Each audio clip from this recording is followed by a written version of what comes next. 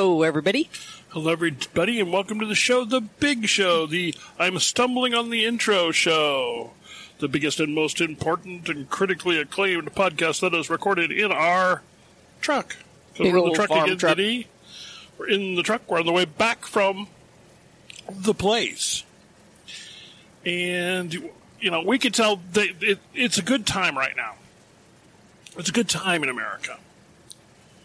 Because we're able to drive down the road. We were able to work out at the place. We did a nice little bit of work out there, watering our orchard. Because we have enough trees out there for it officially to be an orchard now. And the entire time, we were not threatened by mutant zombie bikers or just any kind of biker gang at all. What kind of prepper thing is this? I know. How can you have prepping without a biker gang of some kind? With neck tattoos. With neck tattoos and facial tattoos coming in to kill you. I was cracking up listening to a book lately. They decided they were going to persecute everybody who had neck tattoos. Yes. Like, you know, about 30 of my friends. And they're not... Not one of them is a mutant they're biker. not criminals. Okay, we're going to skip the mutant part, because that's such a cliche. But the biker gang, the evil biker gang. Why do we call them evil biker gangs? Because they're always evil in these books. Right. In prepper fiction. In prepper fiction. And there's almost always, I have read an entire series that did not have a single biker gang in it. It had a lot of gangs, but none of them were biker gangs. And the gangs did very terrible, horrible things. And the book series was 299 Days, which I, at the same time, liked and despised. It had some really good parts and some really horrible stuff in it. And I mean horrible not as the actions were horrible. It was just like, yeah, not my thing. So, anyway, I'm probably going to do a review of 299 Days, which I have a very mixed review on. But it didn't have a biker gang. But it did not have a biker gang. There were no biker gangs. There were neck tattoos, though. Yeah. And there was enough misogyny to float a battleship. No But kidding. we're not going to... In fact, I got to admit, if you hear our podcast on mansplaining... That was in part brought about by the reading or the listening to the audiobooks of this series. Only in part, though. There's Only a lot in part, of that going around. there's a lot of that was just everyday living in America if you are a female person. Yes. So, but here, that's not where we're here to talk about evil biker gangs. So why do they have evil biker gangs in so much prepper fiction? Because it's a translatable fear. And here we're here to talk to you today about fear. And yeah, I know, big strong men, not supposed to talk about fear. I'm a woman. We can. But we need to talk about fear because it's important to understand how people react to and learn from and fail to learn from fear. It's important to understand how people who want to manipulate other people can use fear as a tool. And one of the most baffling things that I see every day in the media, in the social media, in the work break room, in talking with my friends, is how people are being manipulated through fear in America today. All the time. And they let Everywhere themselves you look. be manipulated because they think letting themselves be manipulated makes them safer. Yes, you get this perceived safeness because you recognize a fear something that is obvious, that everybody recognizes as something to be afraid of,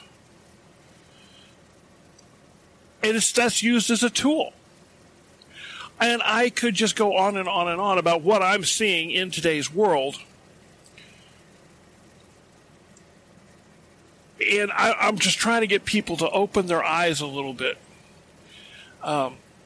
If they're trying to get you to focus attention on something that is a low probability event, or they can't demonstrate in a concrete way that the problem is causing a lot more harm than the other social problems or whatever we've got, they're probably trying to use fear to manipulate you. In politics, I'm not going to go into this side, that side, because it comes from both sides. What they'll do is they'll find something that you fear, and they will try and motivate their base by directing people's attention to the thing they know the people fear and ignoring more real or direct threats that don't fit the story they want to tell. They'll overlook the stuff they don't want to talk about, and they get away with it by redirecting your attention by activating your fear, usually against others, people with differences of whatever description.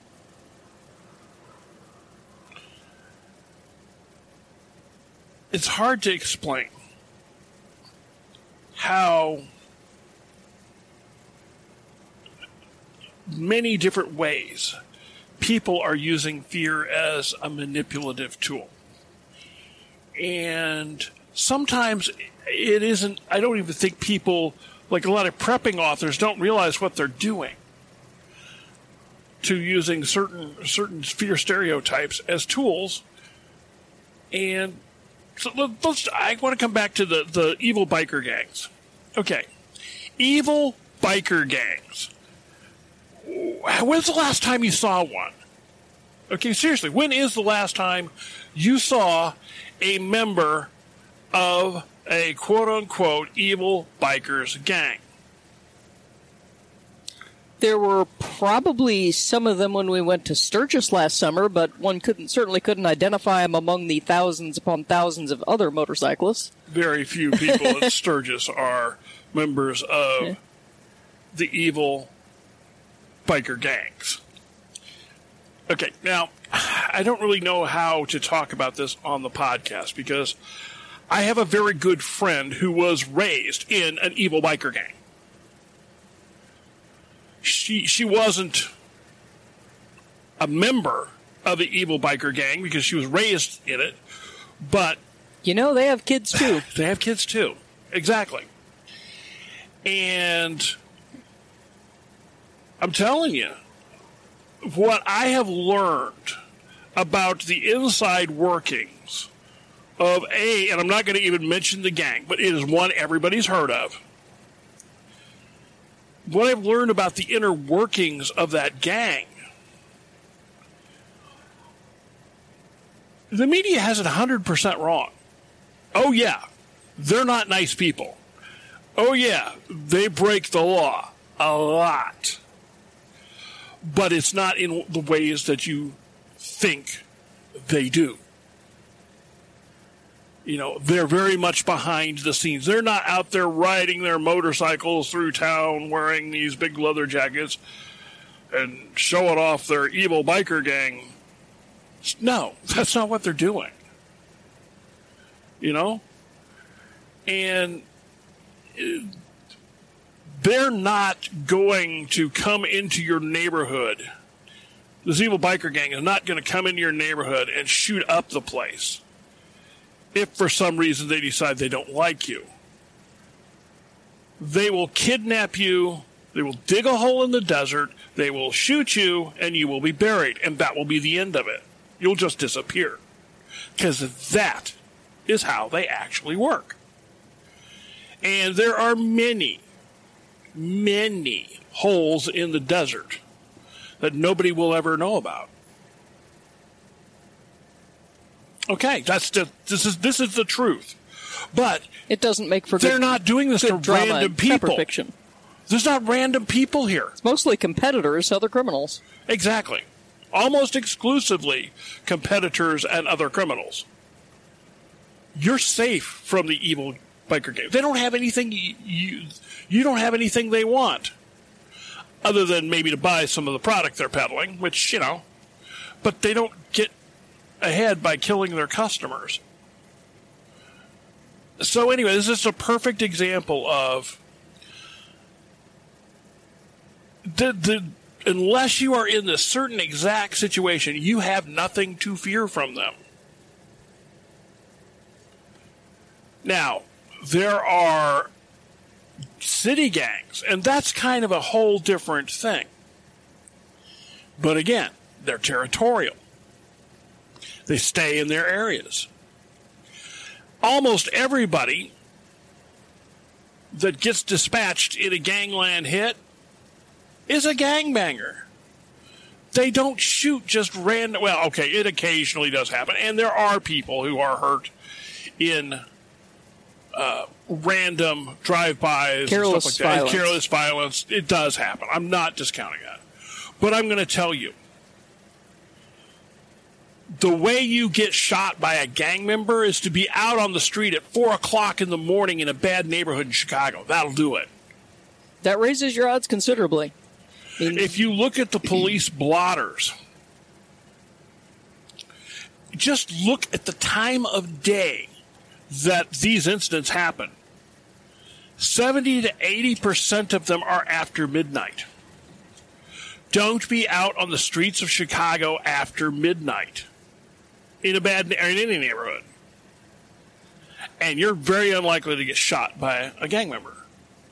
But yet people use gang violence as fear to, you know, people, the gun control people are always using this stuff as fear.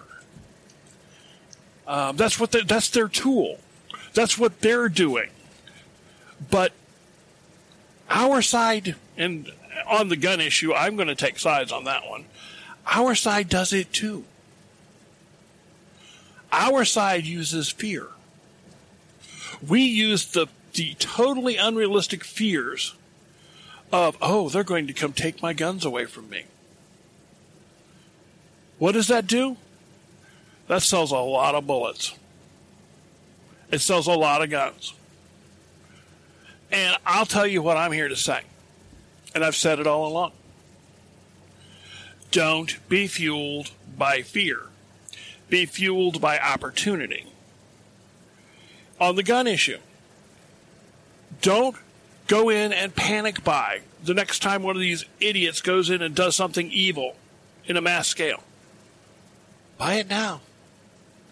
And then there's no reason to fear because you've got what you need. Buy it now. Prices are low. Don't react to fear.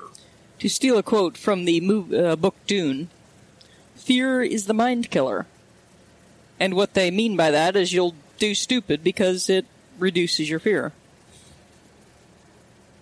So, it's a matter of trying to step outside and think with a little more logic about what it is you're spending your time on, what you're spending your treasure on, what you're spending your storage space on if you're a prepper.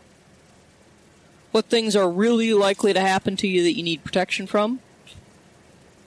And what things are people just talking about a lot but you personally have not really seen a lot of evidence that in your community that's a real problem.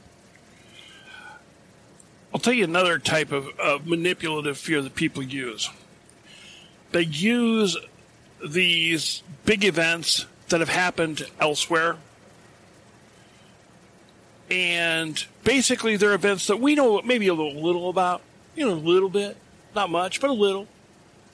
But they use that as a way to sell whatever product it is they're selling, whether it be, you know, precious metals use this all the time, or, you know, whatever product they're trying to push. And they'll use, like, saying the such and such, the Weimar Republic inflation. They'll use that because everybody's kind of heard of that. Oh, yeah, that's scary. That's really scary. Is it? Is that the sort of thing that could happen here? Do we know? Do you know if that's something you need to be afraid of? Yes, it did happen to them, but we are not the Weimar Republic. And here's a hint. You want to figure out a good way to not have explosive mass inflation? Don't start and then lose a world war. That's a good start. A good tip. Always good advice. I wish everybody who gets worried about this kind of stuff would actually take the time and do some study of the history behind what has caused the world to be in the situation it is, because it helps control fear. Study after study reports that the majority of people think that crime keeps rising, and other, no, that's the main one, but a lot of other terrible things. They think they're getting more and more abundant. They think the teen pregnancy rate is going up, yada, yada, yada. That lots of terrible things are becoming more common, when what's really happening is we're hearing about more of them more often. The actual crime rate has been going down pretty regularly since 1970. It's way lower for almost all kinds of crime than it was in 1970, in almost all parts of the country. And in most parts of the world, even. Yeah. It's not just us. Now, there are many reasons and many explanations and many ways to look at why. But the real thing is, what I want everybody to take, my one takeaway is, when you hear this news from somebody, crime is out of control, I want you to just stop. Forget about the news you just heard and think the following. What is the motivation of the person telling me the story? What is the motivation of the person I'm hearing this story from?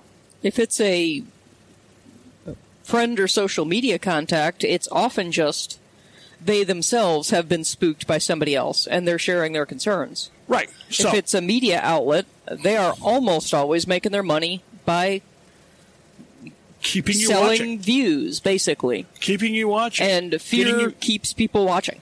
Keep getting you to read their website and click on their ads. I mean, how much does it make you want to watch the news again if they say, we had some crime this week, but it was less than a year ago or 10 years ago?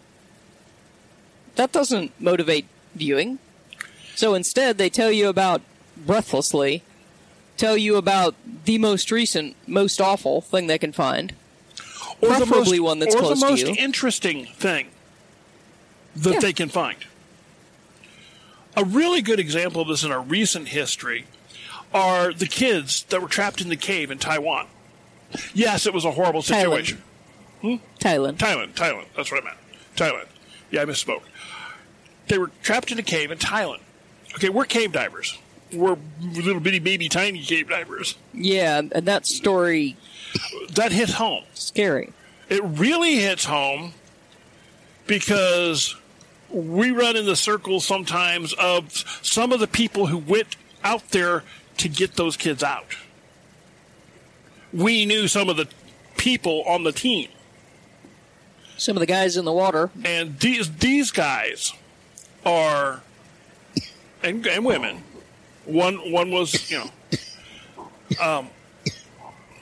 they're the kind of people who are the best in the world, the most experienced in the world. They just are. But every day, they may come out of what they're doing in a body bag. Every day. All it takes is a series of events to go wrong, and they're the place that they're in is so unforgiving, it will kill them. I have personally lost 2 friends. One was a friend, one was an acquaintance, who have died cave diving in situations totally different than this. They weren't trying to save lives, they were trying to explore. And I'm telling you, this is a very small story. It makes a great story, but why was it on your news feed for 14 days straight or 15 days straight? Why was it at the top of the news halfway around the world? Exactly. And here's the other thing, too. I'm on break with my coworkers, and they're telling me how they're not going into caves. I'm staying. I'm not going anywhere. They shouldn't. Wait a minute. You've never been in a cave in your life. Why is this a thing to you? You've never been in a cave in your life. You've never even been Merrimack Caverns. You haven't been to the one where you sit in the golf cart and they drive you through. What's the name of that place? Onondaga? The one they drive you through the golf cart. It's in the southern there's part. More than one. Well, they drive you. You sit in the golf cart thingy train. Yeah. You sit. They drive you through it. That's not very risky. That's not the same thing. But it made a nice, scary story. So they told the story a lot. They didn't have to work to make that one sound scary to a cave diver, don't get me wrong. No. It was fairly terrifying to a cave diver. But at the same time, I was like, why is this here? Because it draws views. There's no other reason for that. If it's only that, all it does is inflate your sense of insecurity and redirect it from things that are boring to things that are more attention-grabbing. Getting shot in the middle of the night in Chicago is more attention-grabbing than getting killed by a guy who's texting when he tries to drive. But getting killed by a guy texting when he's trying to drive is something you should really be worried about and paying attention to. You should. We're driving. We're 4 feet away from death every car we pass. We all know that, so it's not exciting. It's not exciting. It's not. There's nothing, but it's true. Although here's my one aside for the podcast, because we always lower ourselves on the side. For those of you who followed that story, you may not realize what a bloody amazing job those divers did. Oh, no kidding. I am shocked they got those kids out of there. I thought they were dead when I first heard about the situation. I really did. I mean, like, as deep as they were, oh boy, that was just, but... A scared 12-year-old is not the person you want to be cave diving with on a buddy line? No, somebody who has absolutely no concept of what's going on, other than I'm about to die. Yeah. Oof. Credit to those divers. The scariest thing in any cave is a panic diver. That's the most dangerous thing in any cave. Panic will get you killed quicker than anything. Yeah. So that was the real scary part of that story. But unless you're diving in a cave, this is not an issue. Yeah. It was just try to drive your fear. Right. Because your fear would bring you there. Exactly. Even better if it ends up with a happy ending now and then. Right. They're trying to get your empathy going, because empathy is the co-conspirator with fear. You're empathetic because you're a good person, okay? But empathy is a tool they can use against you. And I know I sound so cynical, but I have been taught this, to use this as a technique to sell school. newspapers. This is what they teach. I went through journalism school. I know how we were taught to intentionally manipulate. Now, I'm not saying we were taught to lie. We were not. We were taught to tell a version of the truth. And that puts them one step up on the guys in the political science department, frankly. Yeah. And that's why, in the political thing, they just lie. It's just all lies. Every bit of it is a lie. It's just complete and utter. I'm not talking about politics, though. We're gonna get off the subject right now because you really don't want to hear me talk about politics. That's why we don't. Because you really don't. So if something's activating your fear, you really want to think about how realistic it is, and you don't want to base that on the same sources that have been trying to pump your fear or have been working on your friends to try and pump their fear. You want to take a step back and look at it with the more, is this a problem that I can identify? I've actually seen examples of this, or I've read about historical examples of this, or hey, I've looked at the geology of the piece of ground that I live on and I can see there is a real risk here. You're going to be a lot more prepared for what's likely to happen to you if you let your prepping be run by realistic concerns rather than fears that sell media views. And also, there's one more thing I want to talk about. And that fear is the why even bother worrying about this fear.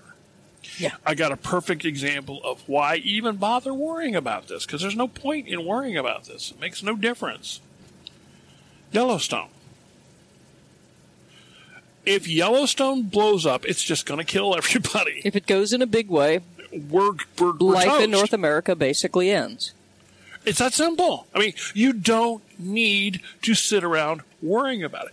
And the simple truth of life is, at some point in time during the next however many years it might be tomorrow, it might be this afternoon, it might be 150,000 years from now.